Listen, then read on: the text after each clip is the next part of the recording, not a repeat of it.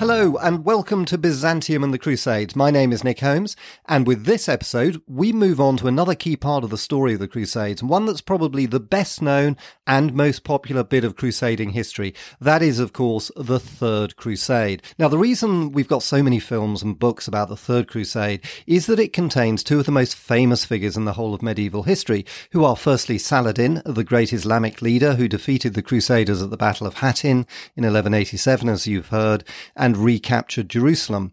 And secondly, Richard the Lionheart, King of England, who became a crusader and vowed to defeat Saladin, as you'll hear. One of the reasons that has made the Third Crusade so appealing in popular history is the unexpected bond of mutual respect and almost friendship that developed between Saladin and Richard the Lionheart. Another reason is that it's central to the legend of the English outlaw called Robin Hood, who figures so prominently in English folklore as Richard the Lionheart's loyal supporter, hiding in Sherwood Forest and opposing Richard's evil brother Prince John while Richard is fighting Saladin, with his company of likeable rogues like Friar Tuck and Little John, and of course with his beautiful and feisty girlfriend Maid Marian. Robin Hood has become a staple of countless Hollywood films. So there are lots of romantic and exciting stories that have been made up about this bit of the Crusades, but in this podcast we'll focus on the real history of what actually happened. And we'll start in this first episode on the Third Crusade with the reaction in the West to the fall of Jerusalem in 1187. As before, I'll read extracts from my adapted version of Sir Stephen Runciman's brilliant History of the Crusades. Hope you enjoy it.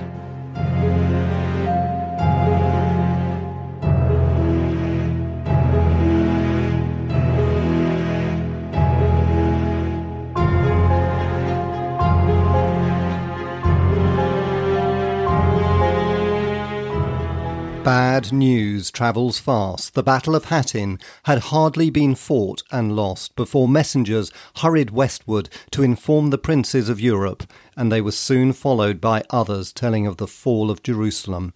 Western Christendom learned of the disasters with consternation. In spite of all the appeals that had come from the Kingdom of Jerusalem in recent years, no one in the West, except perhaps at the papal court, had realised the urgency of the danger.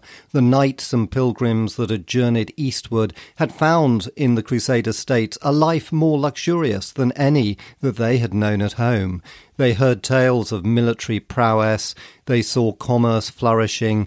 They could not comprehend how precarious was all this prosperity. Now suddenly they heard that it was all ended.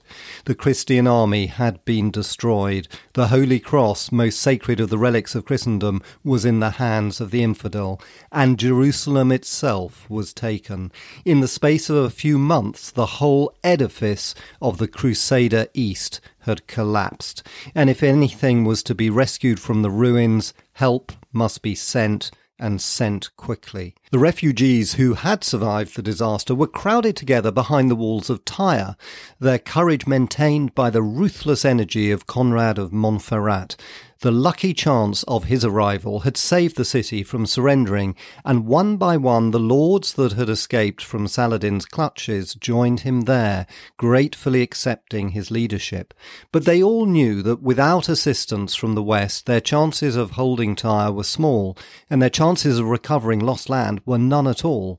In the lull that followed Saladin's first attack on Tyre, when he passed on to conquer northern Syria, they had sent the most revered of their colleagues, Josias, Archbishop of the city, to tell the Pope and the kings of the West in person how desperate was their need. About the same time, the survivors amongst the military orders wrote round to impress upon their Western brothers the same anxious story. The Archbishop set sail from Tyre in the late summer of 1187 and arrived after a swift voyage at the court of King William II of Sicily. He found the king deeply distressed by rumours of the disaster. When he learned of its full extent, William dressed himself in sackcloth and went into retreat for 4 days. Then he wrote to his fellow monarchs to urge them to join a crusade, and himself prepared to send as soon as possible an expedition to the east. He had, however, a war with Byzantium on his hands. In 1185, his troops had attempted to capture the Byzantine city of Thessalonica and had been heavily defeated, but his fleet was still cruising in Cypriot waters, giving help to the Byzantine usurper Isaac Comnenus in his revolt against the Emperor Isaac Angelus. Peace was hastily made with the Byzantine emperor, and the Sicilian admiral Margaritus of Brindisi was summoned home to refit his ships and sail with 300 knights to Tripoli. Meanwhile, Archbishop Josias, escorted by a Sicilian embassy, made his way to Rome. There, too, the gravity of his news was understood, for the Genoese had already sent a report to the papal court. The old Pope, Urban III, was a sick man, and the shock of the fall of Jerusalem was too much for him. He died of grief on the 20th of October, but his successor, Gregory VIII, at once sent out a circular letter to all the faithful of the West. He told the serious story of the loss of the Holy Land and of the Holy Cross. He reminded his readers that the loss of Edessa 40 years before should have been a warning. Great exertions were needed now. Let everyone repent from his sins and lay up treasure in heaven by taking the cross. He promised a plenary indulgence to all crusaders. They should enjoy eternal life in heaven, and in the meantime their goods on earth would be under the protection of the Holy See. He finished his letter by ordaining a fast on every Friday for 5 years to come, and abstinence from meat on Wednesdays and Saturdays. His own kinsfolk and those of his cardinals would fast on Mondays also. Other messages sent from Rome begged for a truce for 7 years on all the princes of Christendom, and it was reported that the cardinals had all sworn to be among the first to take the cross. As mendicant preachers, they would lead the Christian armies to Palestine. Pope Gregory did not see the result of his efforts. He died at Pisa on the 17th of December after a pontificate of 2 months, leaving the work to the Bishop of Praeneste, who was elected 2 days later as Pope Clement III. While Clement hastened to make contact with the greatest potentate of the West, the German Emperor Frederick Barbarossa, the Archbishop of Tyre moved on over the Alps to see the kings of France and England. The news of his mission had gone before him. The aged patriarch of Antioch, Amory, wrote a letter in September to King Henry II of England to tell him of the tribulations of the Crusader East, and sent it by the hand of the Bishop of Banyas. And before Josias of Tyre had arrived in France, Henry's eldest surviving son, Richard, Count of Poitou, had taken the cross himself. Henry had for many years been carrying on a desultory war with Philip Augustus of France. In January 1188, Josias found the two kings at Gisors on the frontier between Normandy and the French domain, where they had met to discuss a truce. His eloquence persuaded them to make peace and promise to go as soon as possible on a crusade. Philip, Count of Flanders, ashamed perhaps of his abortive crusade 10 years before, hastened to follow their example, and many of the high nobility of both kingdoms swore to accompany the kings. It was decided that the armies should march together, the French troops wearing red crosses, the English white and the Flemish green. To pay for the expedition, both kings raised special taxes. At the end of January, King Henry's council assembled at Le Mans to order the payment of the Saladin tithe, a 10% tax on revenue and movables to be collected from every lay subject of the king in England and in France. Henry then crossed to England to make further arrangements for the crusade, which was preached with fervour by Baldwin, Archbishop of Canterbury. The Archbishop of Tyre started back on his homeward journey full of hope. Soon after the conference at Gisors, Henry wrote an answer to the Patriarch of Antioch to say that help was coming quickly. His optimism was not, however, justified. The Saladin tithe was collected satisfactorily in in spite of the attempt of a Templar knight, Gilbert of Hoxton, to help himself to the money that he had collected, while William the Lion, King of the Scots, who was Henry's vassal, was quite unable to persuade his thrifty barons to contribute a single penny. Plans were made for the government of the country while Henry and his heir should be in the east, but long before the army could be assembled, war broke out again in France. Some of Richard's vassals rebelled against him in Poitou, and in June 1188 he was involved in a quarrel with the Count of Toulouse. The French king, angry at this attack on his vassal, answered by invading Berry.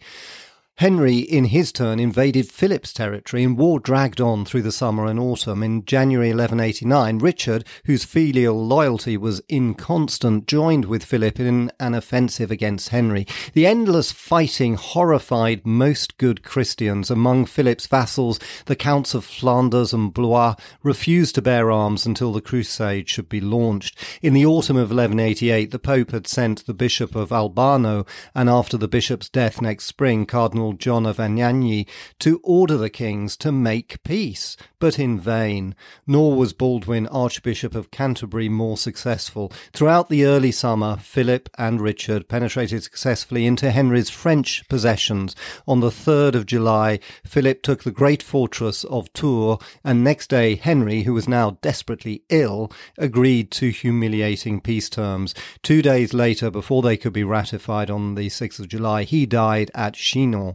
The old king's disappearance eased the situation. It's doubtful whether he ever seriously saw himself leaving for the crusade, but his heir, Richard, had every intention of fulfilling his vow, and though he inevitably inherited his father's quarrel with the French king Philip, he was ready to make any settlement that would leave him free to go to the east, particularly if Philip would join in the crusade also. Philip, for his part, had less awe of Richard than of Henry, and saw that it was bad policy to postpone the crusade much longer. A treaty, therefore, was hastily made, and Richard passed on into England to be crowned and to take over the government. The coronation took place on the 3rd of September at Westminster, and was followed by a lively persecution of the Jews in London and in York. The citizens were jealous of the favours shown them by the late king, and crusading fervour always provided an excuse for killing God's enemies. Richard punished the rioters and permitted a Jew who had turned Christian to avoid death to return to his faith. The chroniclers were shocked to learn of Archbishop Baldwin's comment that if he would not be God's man, he had better be the devil's. The king stayed on in England over the autumn, reorganising his administration. Empty episcopal sees were filled. After some preliminary rearrangement, William Longchamp, Bishop of Ely, was made Chancellor and Justiciar for the south of England, while Hugh, Bishop of Durham, was Justiciar for the north, but also Constable of Windsor. The Queen Mother, Eleanor, was given vice-regal powers, but she didn't intend to remain in England. The king's brother, John, was enfeoffed with huge estates in the southwest, and a prudent ban on his entry into England for 3 years was rashly withdrawn. Royal estates were sold to raise money. The proceeds, together with gifts and the Saladin tithe, provided the king with a vast treasure, and William of Scotland sent £10,000 in return for his release from allegiance to the English crown and the restoration of his towns of Berwick and Roxburgh, which he had lost in Henry's reign. In November, Rothrud, Count of Perche, arrived from France to say that King Philip had almost completed his preparation for the crusade and wished to meet Richard at Vézelay on the 1st of April, when they would discuss their joint departure. A letter had reached the French court at the end of 1188 from its agents at Byzantine Constantinople, telling of a prophecy by the holy hermit Daniel that in the year when the feast of the Annunciation fell on Easter Sunday, that the Franks would recover the Holy Land. This conjunction would happen in 1190. The report added that Saladin was troubled by quarrels among his own family and his allies, even though the Byzantine Emperor Isaac was impiously aiding him, and it mentioned a rumour that Saladin himself had been severely defeated near Antioch. News reaching France next year was not quite so optimistic, but it was learnt that, thanks to Sicilian help, the Crusaders there were taking the offensive. Moreover, the German Western Emperor Frederick Barbarossa was already on his way to the east. It was time for the kings of France and England to set out. After taking the advice of his council, King Richard agreed to the meeting at Vézelay. He was back in Normandy by Christmas and preparing himself to set out for Palestine in the late spring. At the last moment, everything had to be postponed, owing to the sudden death of the Queen of France, Isabella of Hainaut, early in March. It was not until the 4th of July that the kings met again at Vézelay, with their knights and their infantry ready to set out on their holy enterprise. It was 3 years now since the Kingdom of Jerusalem had met with disaster at Hattin, and it was well for the Crusaders in the east that other Crusaders had not been so dilatory. The promptness of King William of Sicily's help saved Tyre and Tripoli for Christendom. William died on the 18th of November 1189, and his successor Tancred had troubles to face at home. But already in September, an armada of Danish and Flemish ships, estimated by the hopeful chroniclers to number 500, arrived off the Syrian coast, and about the same time came James, Lord of Avesnes, the bravest knight of Flanders. Even the English had not all waited for their king to move. A flotilla manned by Londoners left the Thames in August and reached Portugal next month. There, like their compatriots some 40 years before, they agreed to take temporary service under the Portuguese king, and thanks to their help, King Sancho was able to capture from Islam the fortress of Silves, east of Cape Saint-Vincent. On Michaelmas Day, the Londoners sailed on through the Straits of Gibraltar, but by far the most powerful force that had already started out for the Holy Land was the army of the German Emperor Frederick Barbarossa. Frederick had been deeply moved to hear of the disasters in Palestine ever since he'd returned with his uncle Conrad from the ill-fated Second Crusade. He'd longed to do battle again with the infidel. He was now an old man, nearly in his 70th year, and he'd been ruler of Germany for 35 years. However, age had not diminished his gallantry nor his charm, but many bitter experiences had taught him prudence. He had not had many personal connections with Palestine. Very few of the settlers there were of German origin, and his long controversy with the papacy had made the Frankish government shy of asking for his help. But the House of Montferrat had always been among his supporters. News of Conrad's gallant defence of Tyre may have stirred him. The recent marriage of his heir Henry with the Sicilian princess Constance had brought him into close touch with the Normans of the south. The death of Pope Urban III in the autumn of 1187 enabled him to make his peace with Rome. Gregory VIII eagerly welcomed so valuable an ally for the rescue of Christendom, and Clement III was equally friendly. Frederick took the cross at Mainz on the 27th of March 1188 from the hands of the Cardinal of Albano, but more than a year passed before he was ready to leave for the east. The regency over his domains was given to his son, the future Henry VI. His great rival in Germany, Henry the Lion of Saxony, was ordered either to cede his rights over part of his lands or to accompany the crusade at his own expense, or to go into exile for 3 years, and he chose the last alternative, retiring to the court of his father-in-law Henry II of England. Thanks to papal sympathy, the German church was pacified after a long series of quarrels. The western frontier of Germany was strengthened by the creation of a new Margravate. While he collected together his army, Frederick wrote to the potentates throughout whose lands he would pass, the King of Hungary, the Byzantine Emperor Isaac Angelus, and also the Seljuk Turkish Sultan Kilij Arslan, and he sent an ambassador, Henry of Dietz, with a boastful letter to Saladin demanding the restoration of all Palestine to the Christians and challenging him to battle on the field of Zoan in November 1189. The King of Hungary and the Seljuk Sultan replied with messages promising assistance. A Byzantine embassy also arrived at Nuremberg in the course of 1188 to arrange details for the Crusaders' passage through Byzantine territory.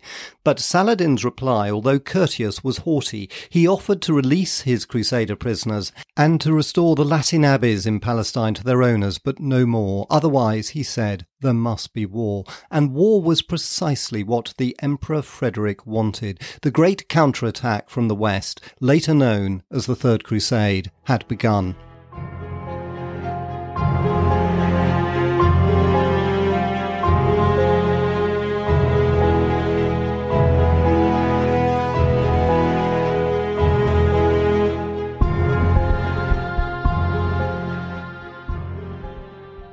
And that ends this episode. Hope you enjoyed it. As always, I'd be hugely grateful if you left any ratings on the podcast. Thank you so much. And so what happened to Frederick Barbarossa? Could the Third Crusade defeat Saladin? Find out in the next episode scheduled for Saturday the 2nd of January. And in the meantime, thank you very much for listening and happy holidays.